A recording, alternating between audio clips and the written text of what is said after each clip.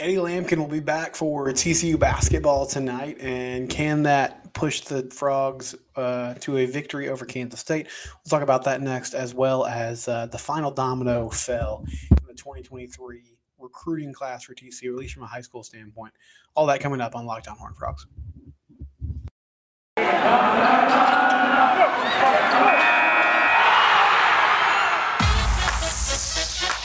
You are Locked On Horned Frogs, your daily podcast on the TCU Horned Frogs, part of the Locked On Podcast Network, your team every day.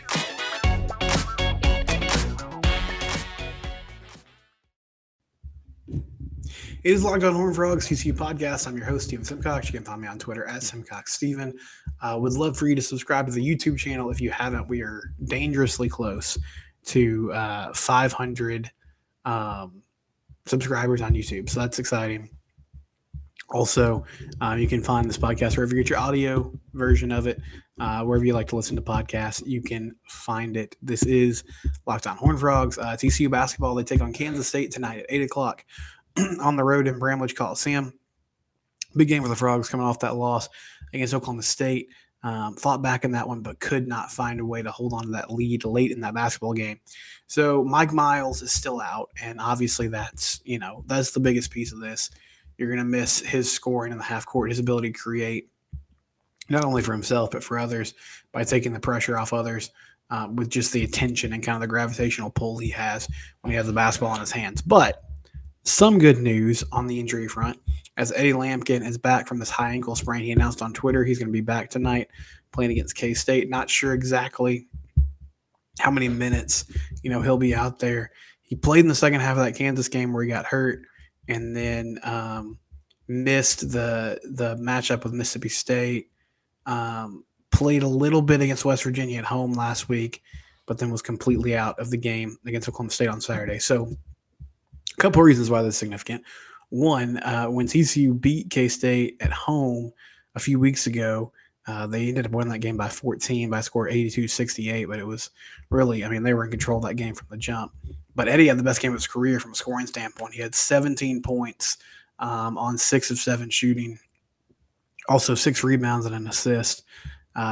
K-State's interior defense was not good that day, and TCU was able to take advantage of it. So, he can come in there and give you some scoring, which is significant. But I think bigger than that, honestly, it's another body you can throw at Keontae Johnson, who is K-State's main scorer. He's a forward, big man inside, 18 points a game, also 7 rebounds a game. TCU got killed on the glass by Oklahoma State Saturday. Caleb Boone, their big man in the middle, he did whatever he wanted against the Frogs. So just having Eddie back on the floor is big in the fact that he helps your defense out. He helps your rebounding, hopefully.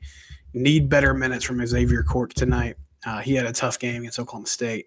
Salome Dubai is probably going to be called on for some minutes tonight as well.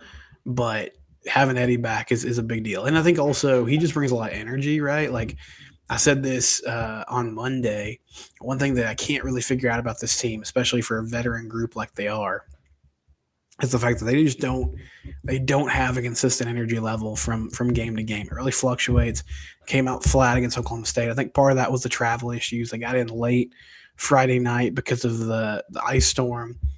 Saturday had to push shoot around back. So some extenuating circumstances. Certainly the bottom line was they found themselves down by 16 early in that contest because they didn't come out and play well at the beginning. And so on the road tonight against a K-State team that is having a really good season, but is struggling lately in Big 12 play. They've actually lost 3 straight Big 12 games. Fell to Iowa State 80-76 on the road, and then lost to Kansas 90-78 last week. Lost to Texas over the weekend 69-66 at home. Sandwiched in between that, they did have a victory over Florida in the Big 12 SEC Challenge, but in conference play, the Cats have kind of hit a wall here with Jerome Tang in year one, but they're a really good scoring team. I mentioned Keontae Johnson. He's the dude that can get it done really on all 3 levels of the offense, but he is, a force inside with the ball in his hands, posting people up. And then Marquise Newell is having an outstanding season, averaging 16 points a game, small guard, but, can score a lot of different ways. Really good shooter. So some dangerous players tonight that TCU's facing. Doesn't look great on paper, especially with Mike Miles out. But if they could find a way to steal this game, that would be huge because the schedule for TCU is going to get much tougher down the stretch. A couple weeks ago, we thought maybe this could be a team that could compete for a Big 12 title. That's kind of slipping away on them unless they can find a way to right the ship and start stacking up some victories. That loss against Oklahoma State certainly did not help that cause. But then once you get past this game, and hopefully Mike Miles is back soon, but you play Baylor at home on Saturday, Iowa State on the road, and then you get Oklahoma State at home. But then you get Kansas, Texas, Oklahoma, and Texas again, or Oklahoma and Texas Tech again. So a really tough way to close the schedule for the Frogs. You need to start stacking up some wins as much as you can. Right now, Joe Lunardi in bracketology has them as the last 4 seed. He has them as a 4 seed. They're the last team on the 4 seed line. And, if you start falling out of that group, this is certainly like we saw last year. They were a 9 seed. They beat Seton Hall. They took Arizona right to the wire. But you want to keep that level as high as you can because you don't want to have to face a 1 seed or a 2 seed in round 2. Can you get through that first weekend and hopefully have an opportunity to make it to the Sweet 16 before you start playing the big guns, even though obviously everybody's good in the NCAA tournament. I think that's kind of the goal now. I don't know if it's really like you're obviously still shooting for a Big 12 title. That seems like it might be tough to do with the injuries you've had. But can you stay in that top 4, top 5 seed range, give yourself some favorable matchups in round 1 and round 2, and then hopefully build some momentum into that second weekend of March? I think that's what TCU is looking at moving forward. A big game tonight against K-State, 8 o'clock tip on the road at Bramlage Coliseum. When we come back, TCU missed out on another recruit. I feel like I've been saying that a lot lately. We'll break it down next. Before we do that, though, I do want to mention one of our new sponsors is FanDuel. And, if you've been around sports, you know the name FanDuel because they are everywhere. They're the official betting partner of the National Football League. There's so many sports going on right now on a daily basis, right? Like college basketball, the NBA, NFL, Super Bowls this week. A lot of prop bets. Eagles, Chiefs should be a fun matchup. I was getting lunch earlier and I saw that they had that Eagles Patriots Super Bowl on NFL Network, which is a great one, even though it's always hard for me to see the Eagles win because I'm a Cowboys fan. But anyway, the playoffs are here. The Super Bowl's here. And FanDuel has a great opportunity for you to get involved in the sports wagering world. You can join today and get started with $150 in free bets guaranteed when you place your first $5 bet. Just sign up at FanDuel.com/lockedon. FanDuel has all your favorite bets from the money line to point spreads to player props. And it's all on an app that's safe, secure, and best of all, super easy to use. So football fans, don't miss out. Again, that first $5 bet gets you up to $150 in free bets, win or lose. FanDuel.com/lockedon. Make every moment more with FanDuel, the official sportsbook partner of the National Football League. Okay, so segment 2 here on Locked On Horned Frogs as we continue here on this TCU podcast. TCU missed out on Jaden Rashada, quarterback out of Pittsburgh, California, late last week, or I guess early last week, on National Signing Day. And I said yesterday the kind of one domino that was still out there was Warren Robinson, safety from Red Oak. And he'd been committed to TCU since the end of October, but there were rumors that he was kind of, exploring some options, maybe looking at Texas. And unfortunately for the Frogs, those rumors were confirmed to be true today as he ended up signing with the Longhorns. He had a TCU Letterman jacket on, and he took that off and revealed that he had a Texas shirt underneath. So, having some fun on signing day. Ultimately, it's a miss. It's a tough flip. He was a 4-star recruit, a big time player, a guy they're excited about. At that position, they got a lot of those guys. They have a number of dudes who can step in and play safety hopefully soon. Radon Fontenette from Brazosport from Freeport, he's a 4-star player. Jamal Johnson from Arlington Seguin. They have a number of DBs. Javion Wilcox from Lake Belton, which is a new high school in the Belton Temple area. So they have some good players at that spot. But obviously they're in the business of acquiring as much talent as possible. And so this is a loss. This is another 4-star player that you're missing out on. But overall, I think there's a couple different ways to look at this and kind of how they closed out this class for 2023. On 247, their composite rank is number 20 in the country, which is solid. Overall rank, according to 247, is 23rd. But, if you factor in some different recruiting services, they're a top 20 recruiting class, which is big. Got some good transfers coming in. When you look at the Big 12, Texas and Oklahoma, they are significantly doing better than everyone else at recruiting. Texas has a really salty class.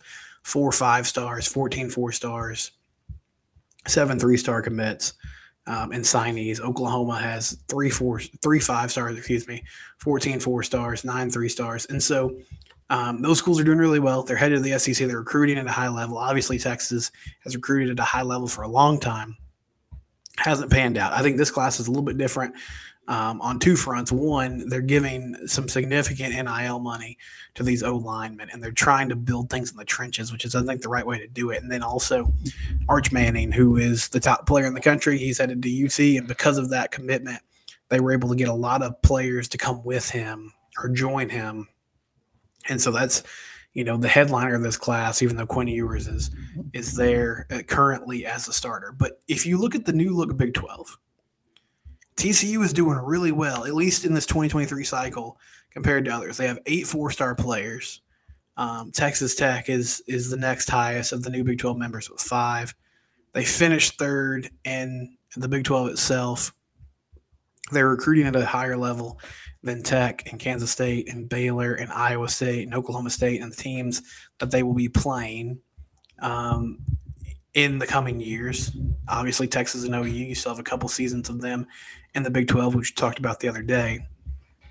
But I think what this speaks to, and we'll have to see how this plays out, there is an opportunity once the two kind of name brands leave for TCU to capitalize on the fact that they're in a great location in the Metroplex. It's a place where you can win. It's a place where you can play for Big 12 titles. It's a place where you can play for college football playoff appearances. All of those things. So that's one part of it. You got to consistently win because, that's the hard part. Everybody can sort of have a 1-year great run. I saw Baylor a couple years ago have a great run. Win the Sugar Bowl, they have a mediocre season, momentum starts to fall off, right? Oklahoma State, same thing. We're in the Big 12 championship game. Actually, got a New Year's 6 win against Notre Dame in their bowl game, had a big comeback. And then the next year they struggled, had some injuries. They have a lot of transfers. They struggle in high school recruiting, have some coaching staff turnover, and now things don't look as great. And so the first part of it is you got to keep winning games. But then also you have to keep committing to having a young, exciting staff that's going to connect with these kids on a bunch of different levels. Have a staff that is looking at ways to innovate and be at the cutting edge of NIL and everything that goes into recruiting in 2023. So the way it ended was disappointing. And it's fine to be disappointed with that. It's fair to be disappointed with missing out on guys like Jaden Rashai and Warren Robertson and others, in the portal who they couldn't close on. I think this is trending in the right direction, though, and you have to feel pretty good about where Sonny Dykes and company are going moving forward. Now, one thing we haven't talked a ton about is Brian Carrington moving on to Arizona State. I think is a big deal. He was doing a really good job at promoting this program, at finding ways to get guys committed. Obviously, he's a dude that's bounced around a lot of different places, so who knows how long they could have kept him, even if they held off Arizona State. But it was a big loss in that regard. However, I still think TCU is going the right direction when it comes to recruiting. We'll take one more quick break. When we come back, we'll wrap things up. This is Locked On Horned Frogs, part of the Locked On Network. It's your team every day. All right, final thing. So TCU, K-State tonight at 8 o'clock. Also, tomorrow we'll talk about some TCU baseball because Frogs will be kicking off their season a week from Friday. We'll give you some names to know on the pitching staff, some of the names you need to know in that lineup. Really excited for this TCU baseball team. Could go a lot of different ways, but they're actually picked to finish first in the Big 12 Conference, even with all the roster turnover they had, which I think speaks to how much people respect this program with Kirk Saarloos in year 2. All that coming up tomorrow. Thank you for tuning in. Thank you for commenting on YouTube. And I appreciate you guys listening or watching whenever you do. Locked On Horned Frogs, again,